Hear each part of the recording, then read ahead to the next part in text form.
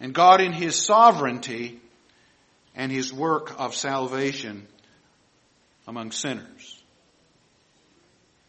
After Jesus revealed that He was the bread of life and that believing in Him would bring eternal life, the Jews listening to Him reacted.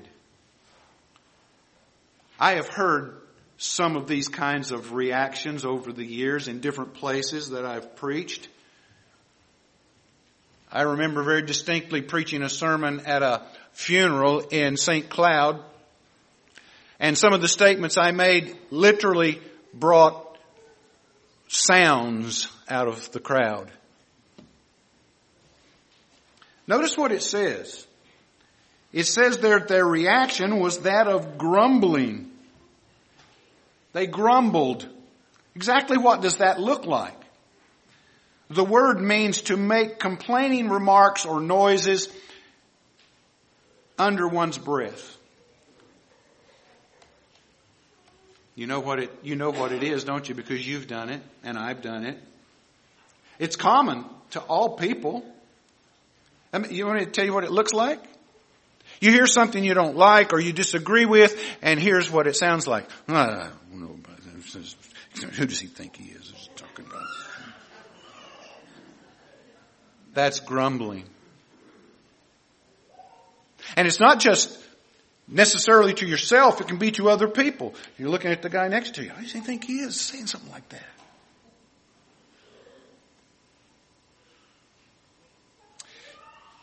It's words and actions of displeasure or discontent that come from within. They come from the heart. And they come out of the mouth, but undertones. I've heard it in gospel messages in different places. The discontent. I was preaching again at a funeral. It seems like these things happen at funerals more than anywhere else. I was preaching a funeral in St. Paul on John 14 verse 6. And I could hear sighs and I could hear it in the crowd. Just because I was preaching the gospel of Christ. This is what's happening here in this crowd. They are displeased with what they hear. Jesus has said He was the bread that came down from heaven. From heaven. Over and over, this happened in Israel's journey in the wilderness. They grumbled and they complained against Moses and against God. Exodus 16 verse 2. And the whole congregation of the people of Israel grumbled against Moses and Aaron. And in verse 8, Moses said, "The Lord has heard your grumbling and your grumbling against me and against Him." You see, when you grumble against the Word of God, you grumble against God. When you grumble against the gospel, you grumble against Christ. Your grumbling is not against us, Moses said, but against the Lord. It's translated by several English words like murmuring, muttering, whispering. We see the Pharisees and scribes doing this many times throughout the gospel. Luke 5, Luke 15, John chapter 7. Here in this passage, Paul says in 1 Corinthians chapter 10, we must not put Christ to the test as some of them did and were destroyed by serpents, nor grumble as some of them did and were destroyed by the destroyer. He says in Philippians chapter 2, do all things without grumbling and disputing. Just as a side note, notice the downward trend of grumbling over the things of God. Grumbling over them leads to disputing about them. Look at it in verse 41, they grumbled. Verse 52, they disputed among themselves. Now they're fighting with one another with words. That's what disputing is. Fighting together with words. This grumbling implies abject unbelief. And this unbelief is centered in the Jewish religious leaders. They are in the synagogue. And we would assume that it was the Jewish leaders that questioned Christ about all this, and no doubt whispered and murmured to those in the crowd about what he had said, about who he was. And we finally see the culmination of their unbelief in the trial of Christ and his subsequent crucifixion. The message of their grumbling and their hardness of heart was the subject of the Old Testament prophets. Zechariah 7 verse 12, they made their hearts diamond hard, lest they should hear the law and the words the Lord of hosts had sent through his Spirit by the prophets. In Acts chapter 7, Stephen warned them, you stiff-necked people, uncircumcised in heart and ears, you always resist the Holy Spirit, as did your fathers, so do you. And what did they do to him? They stoned him to death because he told the truth. Humanity has not changed its opinion or its attitude towards the truth of God's Word. They didn't like his claim that he was the eternal life giver. They didn't like him saying he was the bread of life that came down from heaven. And from verses 42 and 52, we see that they were speaking very negatively to him. They reasoned from their dark human lostness. And this is what they said. Is not this Jesus, the son of Joseph, whom we know? We know your mother and father. How can you now tell us that you are from heaven? We know who you are.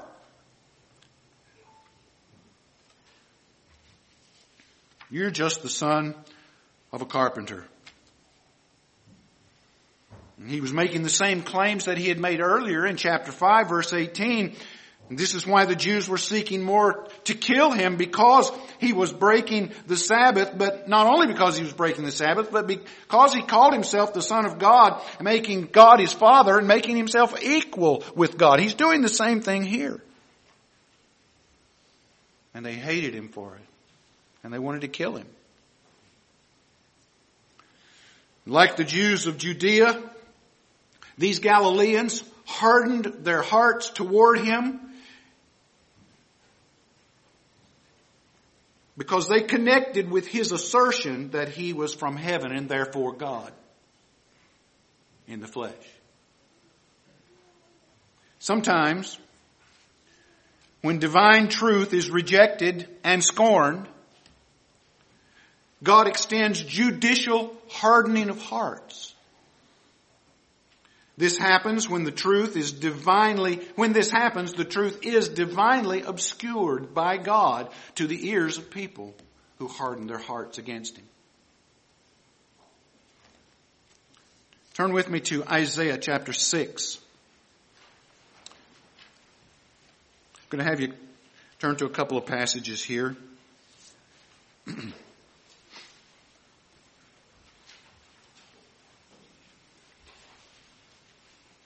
Isaiah 6. So notice verses 8 to 10.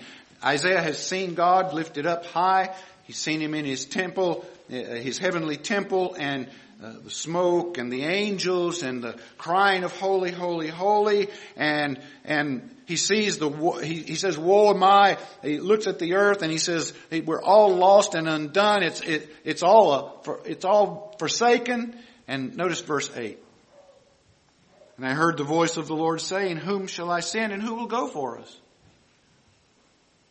And then Isaiah said, here am I, send me. And so he said, go, and here's what you tell the people. Keep on hearing, but do not understand. Keep on seeing, but do not perceive. Make the heart of this people dull and their ears heavy and blind their eyes, lest they see with their eyes and hear with their ears and understand with their hearts and turn and be healed. Whew. That's rough. What is God doing? He is extending judicial hardening of hearts because of the hardness and rejection of people to His Word. Now turn with me to Matthew chapter 13. Matthew 13. Beginning at verse 10.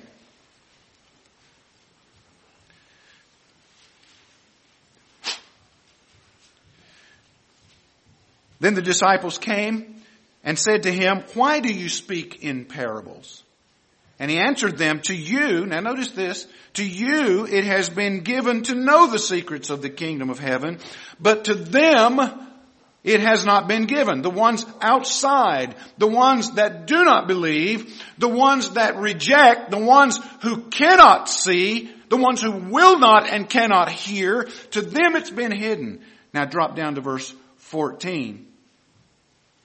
Indeed, in their case, the ones outside, in their case, the prophecy of Isaiah is fulfilled that says, "You will indeed hear but never understand. You will indeed see but never perceive. For this people's heart has grown dull. With their ears they barely hear. With their eyes they are closed, lest they should see with their eyes and hear with their ears and understand with their heart and turn and I would heal them."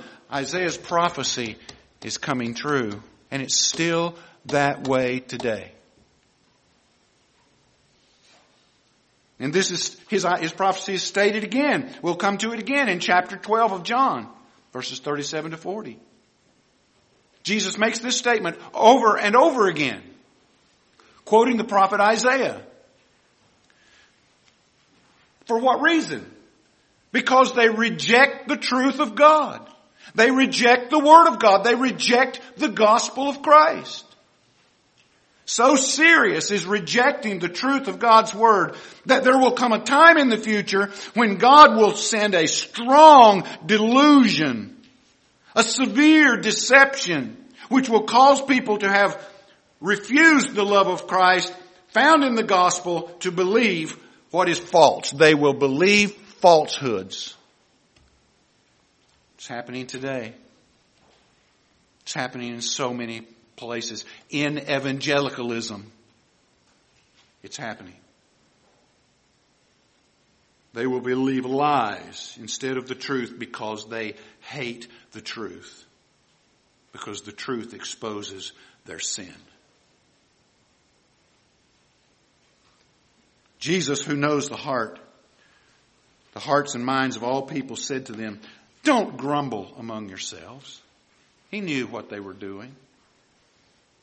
He not only heard the whispers of their lips, he saw the real speech from their hearts.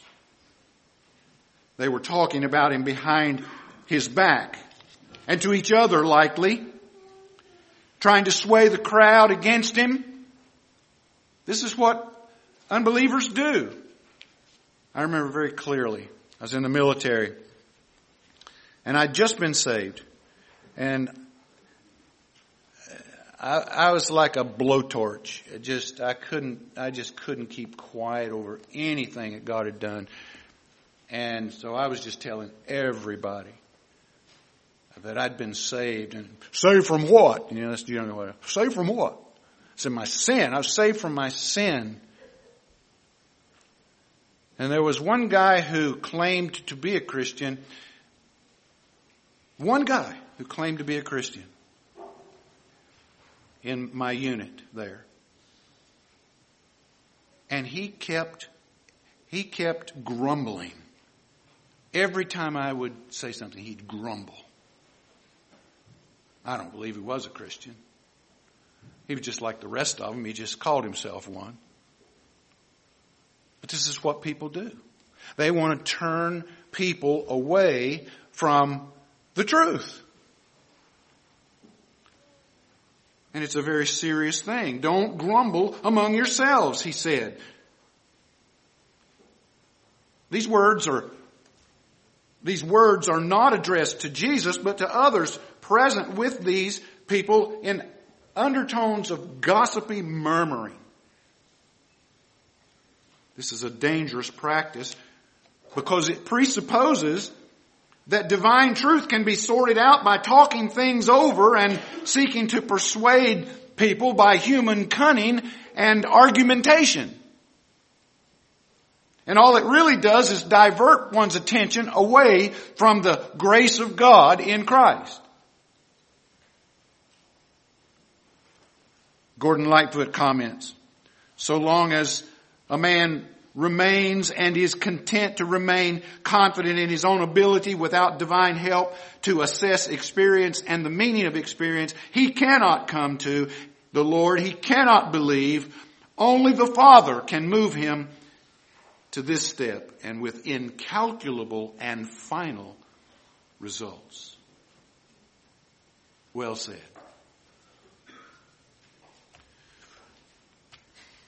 Now notice the part of this text that is the most difficult for most people. And when I say most people, I mean Christian people.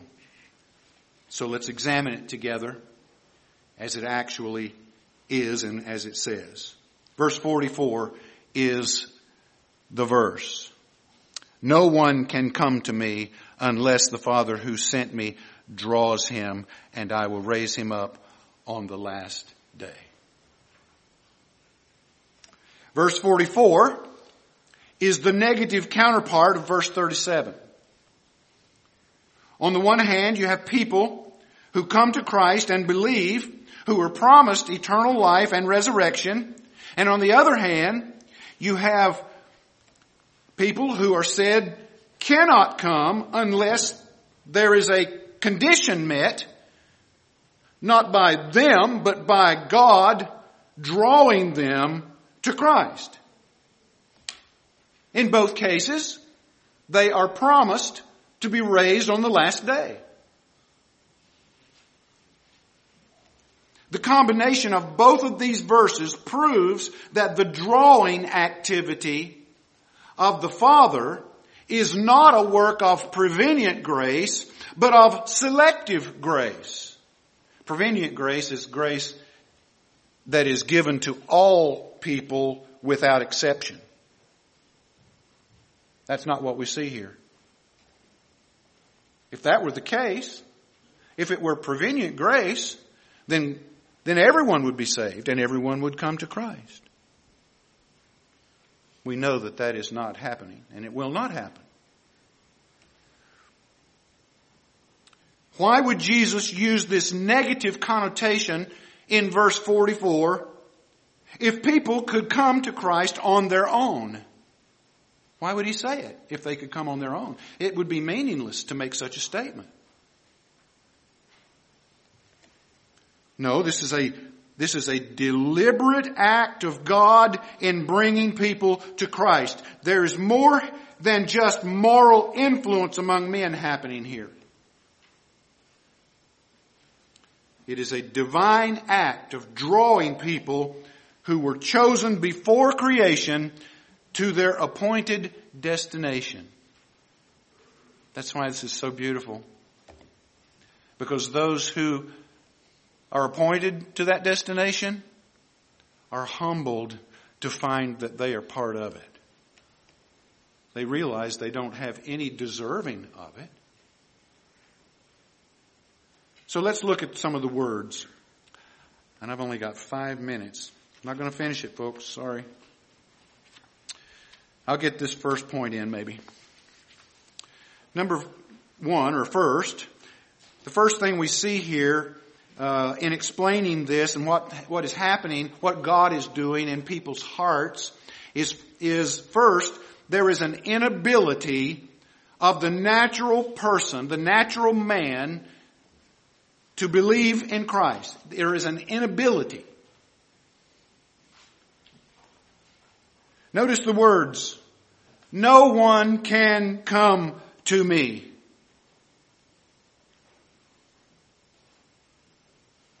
What can that possibly mean other than what it says it means? The words used here describe an incapacity and an inability on a universal context. No one can come to me. No one has the capacity of coming to me. No one has the ability to come to me, which is equal to believing in me. No one can come to me. Being born in sin and separated from God spiritually, every human being is completely incapable of coming to Christ on their own. In other words, it is impossible for them to come to Christ and for them to believe in Him. It's an impossibility. If this were not true, Jesus would not have made this statement, for He cannot lie.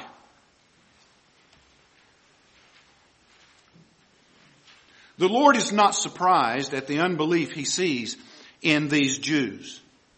He does not argue with them in an effort to convince them to believe in Him. He simply tells them that they are not among those the Father has chosen to give to Him. At another place, He says to their face, "You will die in your sins." How'd you like to be told that by the Son of God?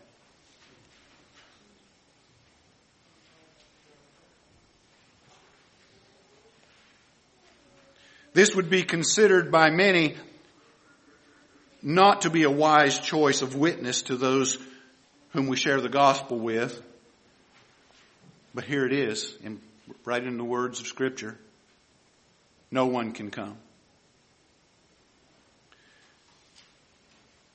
This is what Jesus chose to tell them at this point in His claiming to be the bread of life who gives eternal life to those who come to Him.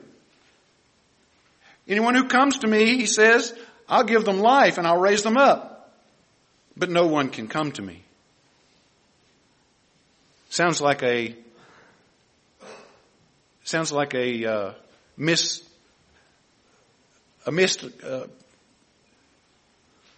opportunity. Sounds like an impossible predicament.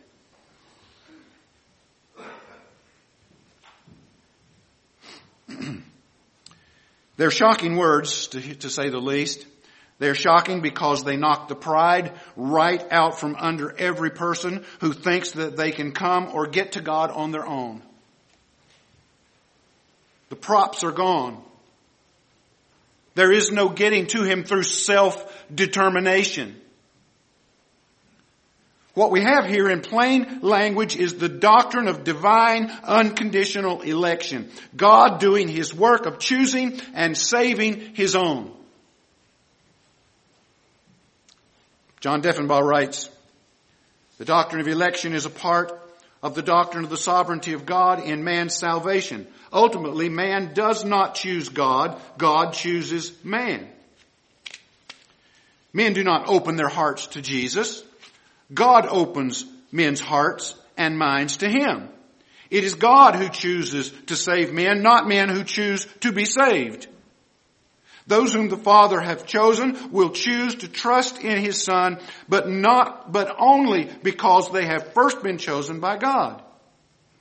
Men are called to make a choice regarding Jesus Christ, but all who choose to trust Christ and those who have first been chosen are those who have first been chosen by the Father. This is a difficult doctrine for some to accept, but it is taught in the Bible. It was hard for me for many years. But with persistence and the help of the Holy Spirit, I saw it. And once I saw it, it was the most glorious thing. For the salvation that I claimed to have was not of my doing. It was God's doing. And I don't have it because of anything I did. I have it because of what He did.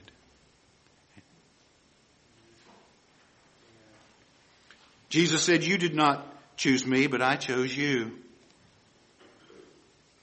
He said in Acts chapter 13, And when the Gentiles heard this, they began rejoicing and glorifying the word of the Lord, and as many as were appointed to eternal life believed. Acts chapter 16, the Lord opened the heart of Lydia to pay attention to what Paul was saying. See, it's all God's doing. No one can come. I have to stop. I wanted to get to this word unless. You have the notes, but I'm going to add those back in, hopefully, if I can remember where I stopped here next time. The word unless is a beautiful word because it gives us hope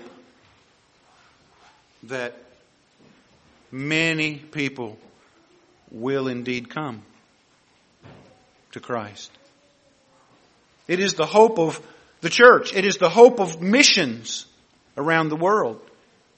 Unless. Nobody can come. Nobody has the ability to come or believe unless. So that's where we pick it up next time. I trust that you're beginning to see the truth of what God says in regard to these most important doctrines, that you really can't understand how or why God does things this way unless you understand the depth of depravity and lostness of man in his sin.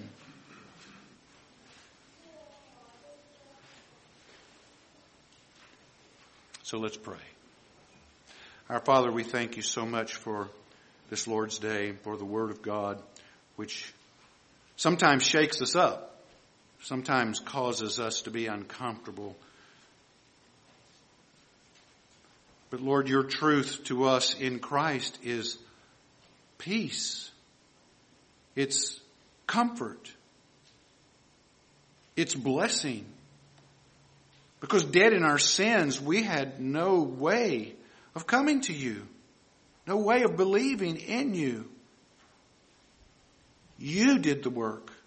You are the unless in the verse. And so I pray, Father, that you would open hearts to your truth. Persuade the minds of your people to cling to the truth of your word and to rally around it.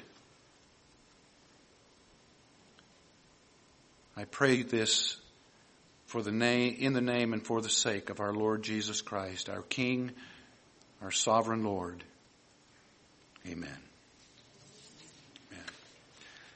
All right. I could have gone on probably another